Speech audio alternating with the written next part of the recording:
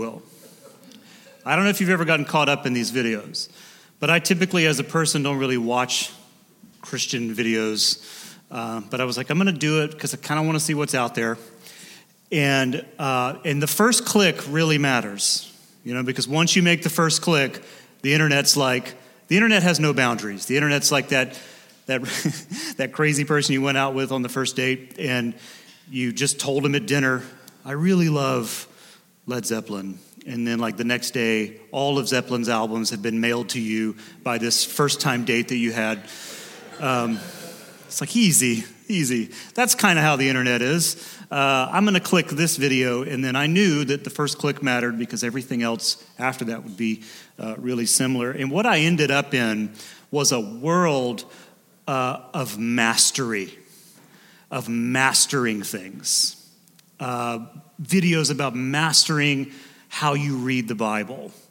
There were videos just like Bible porn. I mean, just like people unboxing their Bibles and just, and I'm sitting there with my $12 one that I bought that, by the way, is anglicized. I didn't know that, so every now and then there's European spellings in here. But just let me unbox the Bible for you and show you all the different things on the pages and the leather and the gold and the names. Those were in there. How you highlight your Bible, by the way, is a whole sub. I wasn't about to curse. Is a whole. I'm not above it. I'm just saying I wasn't gonna. It's a whole subculture of how you highlight your Bible, and I have sort of rhythms in that too. So I was interested, but man, just mastering how you highlight the Bible, mastering prayer and devotional routines. The routine thing became a whole separate lane that I ended up in, and there was videos about the one girl was like, this is my routine for getting ready for church. So there I am, watching someone put their makeup on and thinking, what is happening? What is happening? There were people showing you what's in their bags, what's in their church bags. I don't know if you have a church bag. Does anybody have a church bag? One person. You all are lying. You have a church bag. My daughter has a church bag. And everything, what a church bag means for your kids is I can just leave my Bible in that bag, never have to read it. But it really was weird to be watching a makeup tutorial and wondering how I ended up there. But it was a world about mastery, kind of a wellness culture vibe, if you will. Extracting variables of chaos from your life so that you can flourish in your faith. It's just very similar to what we hear in other places, mostly a desire for orderliness in your faith, the promise of, and this is the key word today, control. Say that word with me, control. The promise of control. This is not limited to Christian culture, by the way. I would actually argue that Christian culture has borrowed this from human nature. This idea of total control of your life and how that might be even possible. I was at the bookstore the other day. I don't know if you've heard of these places, these bookstores. But I went to the bookstore, and my kids get mad at me because every time we drive past what is now the Container Store on North Peachtree Road up in Buckhead, used to be a Borders Books. Anybody? Had a coffee shop in it. I'd walk my kid down there every day and he'd do his homework. He probably doesn't remember that, but when he was young, we'd go down there because they had a whole section where you could just sit. Every day I drive by there and I'm just really wish that bookstore was back here, but that's not in my notes. Okay. So I went into the bookstore, and the book that I needed required me to sort of weave through what I would assume is the self-management section. And I just stopped and looked around. I mean, just the sheer volume of works about self-management, your finances, your marriage. I was going to say your marriages, but that's sort of weird. Your marriage, your parenting, how to manage, how to master parenting, your career, happiness, your body. So many books on your body. And social media and has the same kind of like evangelistic tone of just telling you how you should live in order to achieve optimal outcomes. And I'm guilty of it too. I'll open the highlight reel and just go 5 ways to, and I click it and run through the deck. And I'm like, I just feel used there for a moment, But it has this evangelistic tone to it where it's trying to tell us how we order our life for optimal outcomes. And when we enter our story today that Tana just read for us, what we find is Jesus surrounded by the illusion of control on one hand, and on the other, the realities of how hard life can actually be. This is what we find when we get into the story. If you have your Bible and you were following along, or I think it's on the back of your bulletin as well, but I just want to point out a couple of things here at the beginning. I would say there's probably 2 sections to this story, and the A section here is verses 17 through 19, and what we find is that Jesus is surrounded by a lot of needs. You can see it here in the text with great crowds of disciples and a great multitude of people from all Judea and all these other cities and places. They have come to hear him and to be healed of their diseases.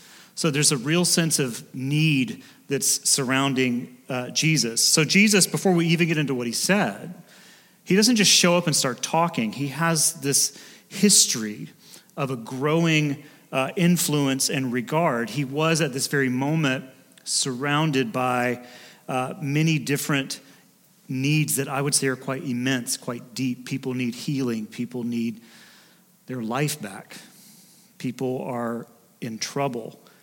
And Jesus is being pulled in so many different directions. And he arrives at this moment, before he says anything, as a known and verified healer and miracle worker. So certainly he's going to draw a crowd of needs.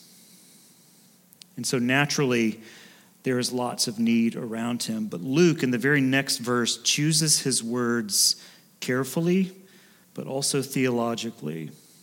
It says, then he looked up at his disciples and said, now I want you just to sit with that image for a moment.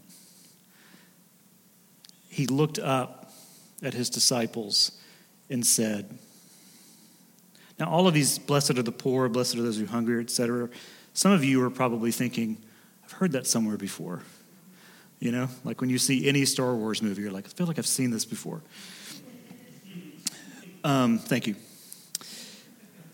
There is a version of this in Matthew's gospel, but Matthew's version begins a different way. Matthew's begins with Jesus, Matthew says, opening his mouth.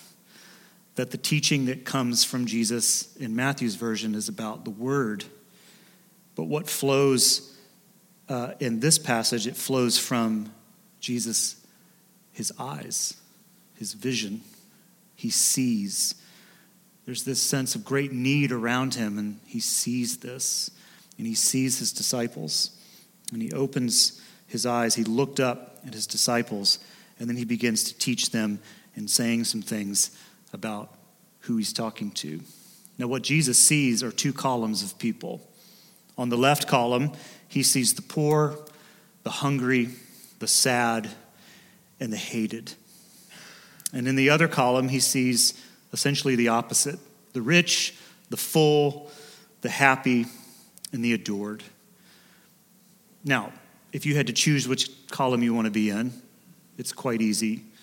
But these are the 2 things that Jesus sees among the people who are there: the poor, the hungry, the sad, the hated on one side, and the rich, the full, the happy, and adored on the other side.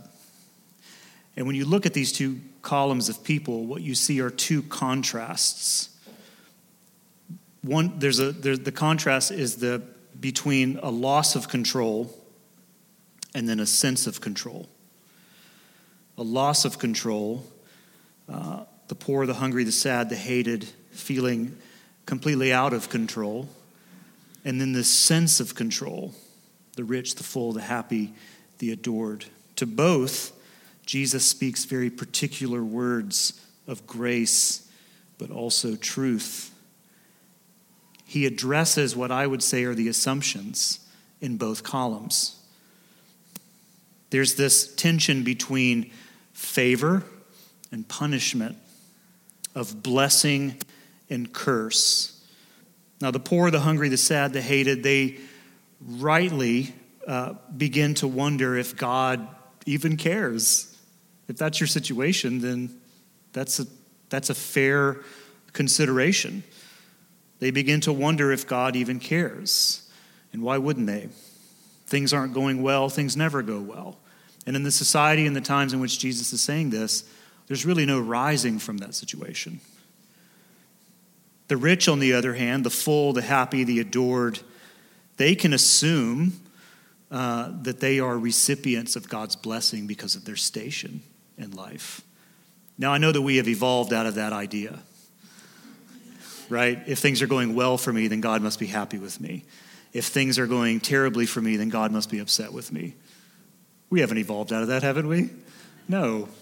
We all find ourselves thinking, what have I done wrong? What can I do better to make God bless me? So these are the two columns that Jesus is looking at. These are the things that he sees, the people that he sees. And these are the assumptions that live within these columns of people.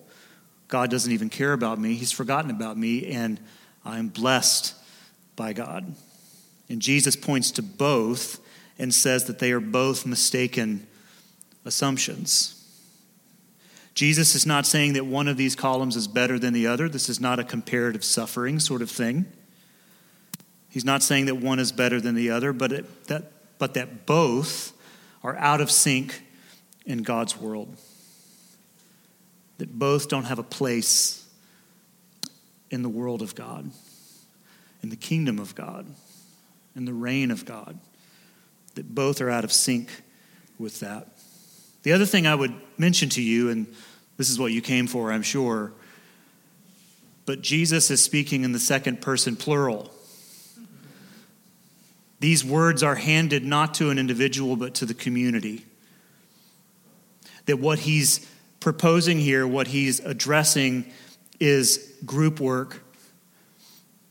That these things require the community to work through. And I think about a church that's in balance, recognizing that both of these groups of people exist, both in our midst and in the world outside of these walls. I would also say to you that although in Luke's version versus Matthew's version, these are not spiritualized. In Matthew's version, blessed are the poor in spirit. You know what I'm talking about? Blessed are those who hunger and thirst for righteousness. Jesus doesn't do that in this version. He just says, blessed are those who are poor, full stop. Blessed are those who are hungry, full stop. These are very physical and social. And so as a church, we recognize that these real situations exist, both in and outside of our church. And we are handed these words to be reminded that this is not okay in God's world. It's not okay to be in that situation. And that people must rise up to help, to be of assistance, to be a hand in those people's lives. But we also recognize that in our midst, there are the rich, the full, the happy, and the adored. Those who are well-liked, those who have everything that they need. And what Jesus is saying to those people, which is pretty much all of us, we got here okay today, did we not? What Jesus is speaking to us in these words is, be careful to think that you have arrived, and be careful to think that things couldn't fall apart for you. Be careful to think that these people in this other group are so foreign from you.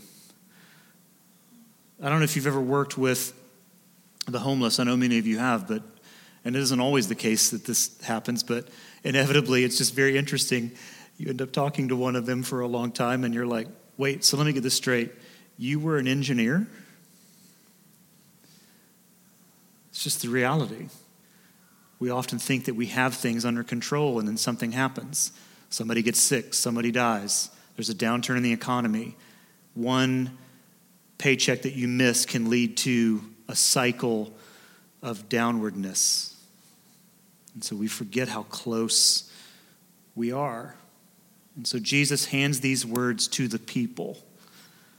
He hands these words to you and to me to be a church that is in balance, recognizing that both of these are not great in God's world and that both must be worked with together. And I have found that when we work with those in need, those who are sad, those who are hated, I find that when we spend time with these people, we begin to see the eyes of God in the eyes of these people. Amen?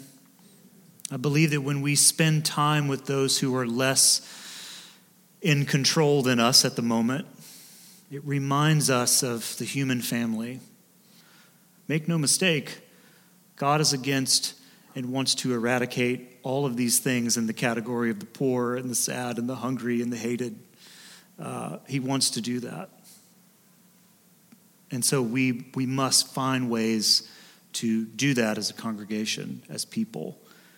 And so I would just say in closing that Jesus here is, and this is a tough teaching. It's even tougher to teach about the teaching, but because I'm not even sure at this point what I've said to you. So just send me an email.